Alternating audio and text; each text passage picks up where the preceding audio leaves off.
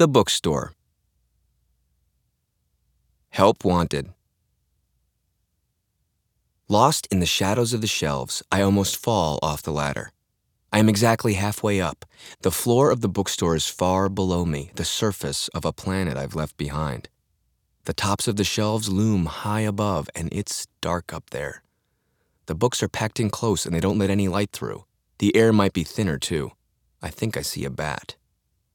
I'm holding on for dear life, one hand on the ladder, the other on the lip of a shelf, fingers pressed white. My eyes trace a line above my knuckles, searching the spines, and there, I spot it.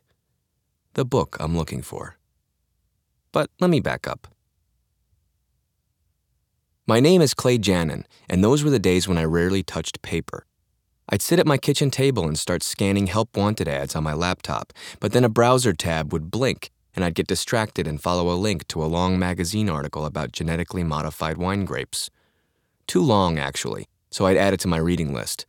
Then I'd follow another link to a book review.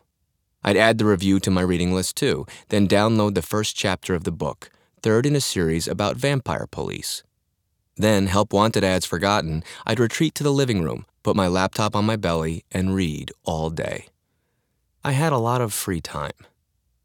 I was unemployed, a result of the great food chain contraction that swept through America in the early 21st century, leaving bankrupt burger chains and shuttered sushi empires in its wake. The job I lost was at the corporate headquarters of New Bagel, which was based not in New York or anywhere else with a tradition of bagel making, but instead here in San Francisco. The company was very small and very new. It was founded by a pair of ex-Googlers who wrote software to design and bake the platonic bagel. Smooth, crunchy skin, soft, doughy interior, all in a perfect circle. It was my first job out of art school, and I started as a designer, making marketing materials to explain and promote this tasty toroid.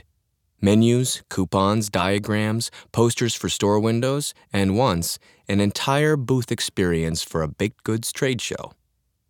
There was lots to do. First, one of the ex-Googlers asked me to take a crack at redesigning the company's logo. It had been big bouncy rainbow letters inside a pale brown circle, and it looked pretty MS Paint. I redesigned it using a newish typeface with sharp black serifs that I thought sort of evoked the boxes and daggers of Hebrew letters. It gave New Bagel some gravitas, and it won me an award from San Francisco's AIGA chapter. Then, when I mentioned to the other ex-Googler that I knew how to code, sort of, she put me in charge of the website, so I redesigned that too, and then managed a small marketing budget keyed to search terms like bagel and breakfast and topology.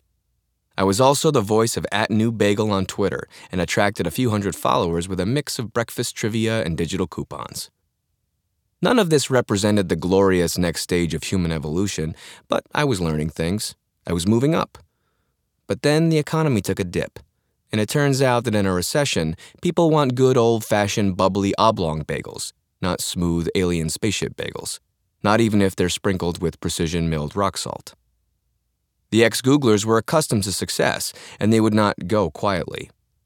They quickly rebranded to become the Old Jerusalem Bagel Company and abandoned the algorithm entirely so the bagels started coming out blackened and irregular. They instructed me to make the website look old-timey, a task that burdened my soul and earned me 0 AIGA awards. The marketing budget dwindled, then disappeared. There was less and less to do. I wasn't learning anything, and I wasn't moving anywhere. Finally, the ex-Googlers threw in the towel and moved to Costa Rica. The ovens went cold and the website went dark. There was no money for severance, but I got to keep my company-issued MacBook and the Twitter account. So then, after less than a year of employment, I was jobless. It turned out it was more than just the food chains that had contracted. People were living in motels and tent cities. The whole economy suddenly felt like a game of musical chairs, and I was convinced I needed to grab a seat, any seat, as fast as I could. That was a depressing scenario when I considered the competition. I had friends who were designers like me, but they had already designed world-famous websites or advanced touchscreen interfaces, not just the logo for an upstart bagel shop. I had friends who worked at Apple. My best friend, Neil, ran his own company. Another year at New Bagel and I would have been in good shape, but I hadn't lasted long enough to build my portfolio or even get particularly good at anything.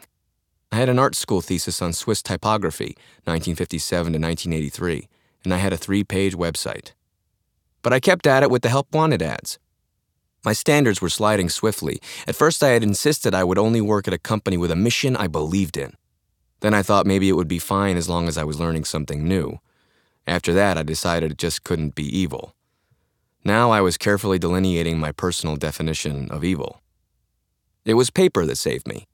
It turned out that I could stay focused on job hunting if I got myself away from the internet. So I would print out a ream of help wanted ads, drop my phone in a drawer, and go for a walk. I'd crumple up the ads that required too much experience and deposit them in dented green trash cans along the way. And so by the time I'd exhausted myself and hopped on a bus back home, I'd have 2 or 3 promising prospectuses folded in my back pocket, ready for follow-up. This routine did lead me to a job, though not in the way I had expected. San Francisco is a good place for walks if your legs are strong. The city is a tiny square, punctuated by steep hills and bounded on 3 sides by water.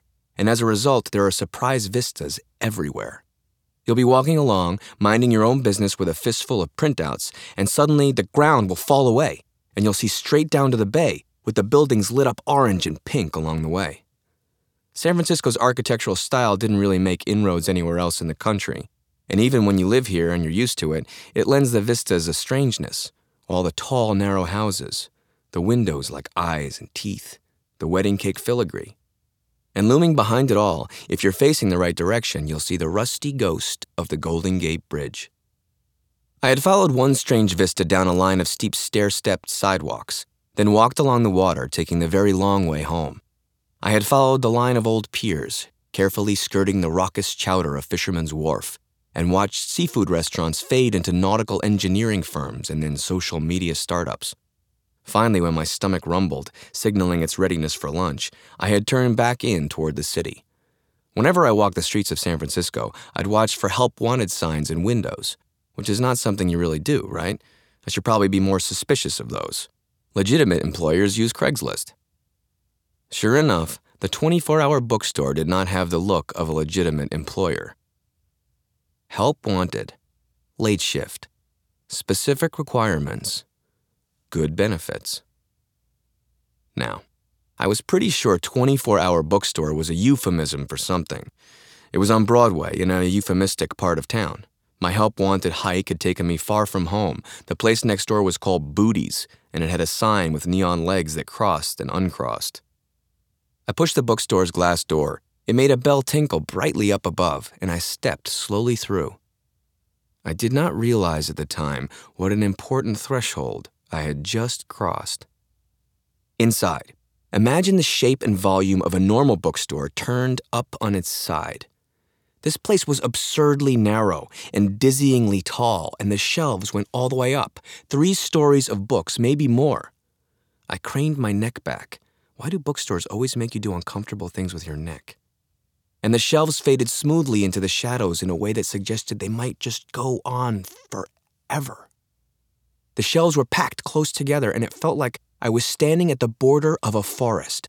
Not a friendly California forest either, but an old Transylvanian forest, a forest full of wolves and witches and dagger-wielding bandits, all waiting just beyond moonlight's reach.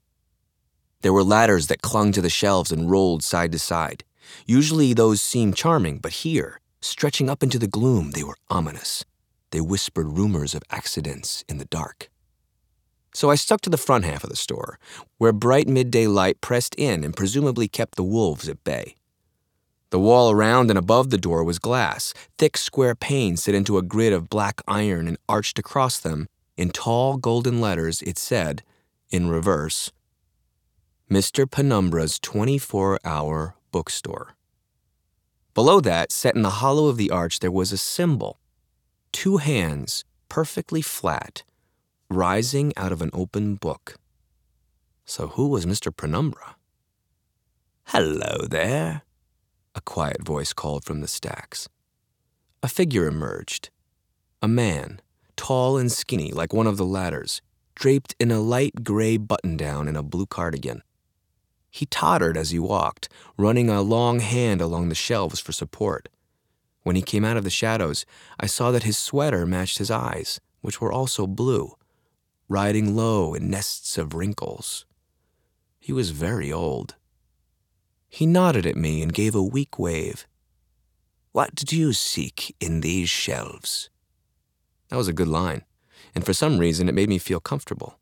I asked, "Am I speaking to Mr. Penumbra?" "I am Penumbra," he nodded, "and I am the custodian of this place." I didn't quite realize I was going to say it until I did. "I'm looking for a job." Penumbra blinked once, then nodded, and tottered over to the desk beside the front door. It was a massive block of dark, whorled wood, a solid fortress on the forest's edge. You could probably defend it for days in the event of a siege from the shelves. "Employment," Penumbra nodded again. He slid up onto the chair behind the desk and regarded me across its bulk. "Have you ever worked at a bookstore before?" "Well," I said, "when I was in school, I waited tables at a seafood restaurant, and the owner sold his own cookbook. It was called The Secret Cod, and it detailed 31 different ways to—" You get it. "That probably doesn't count." "No, it does not, but no matter," Penumbra said. "Prior experience in the book trade is of little use to you here." Wait, maybe this place really was all erotica. I glanced down and around, but glimpsed no bodices, ripped or otherwise. In fact, just next to me there was a stack of dusty dashtill hammocks on a low table. That was a good sign. "Tell me," Penumbra said, "about a book you love." I knew my answer immediately. No competition. I told him, "Mr. Penumbra, it's not one book, but a series. It's not the best writing, and it's probably too long, and the ending is terrible, but I've read it 3 times, and I met my best friend because we were both obsessed with it back in 6th grade." I took a breath. "I love the Dragon Song Chronicles." Penumbra cocked an eyebrow, then smiled. "That is good. Very good," he said, and his smile grew, showing jostling white teeth. Then he squinted at me, and his gaze went up and down. "But can you climb a ladder?" And that is how I find myself on this ladder, up on the 3rd floor, minus the floor, of Mr. Penumbra's 24-hour bookstore. The book I've been sent up to retrieve is called Al-Asmari, and it's about 150% of 1 arm length to my left. Obviously, I need to return to the floor and scoot the ladder over. But down below, Penumbra is shouting, "Lean, my boy, lean!" And wow, do I ever want this job.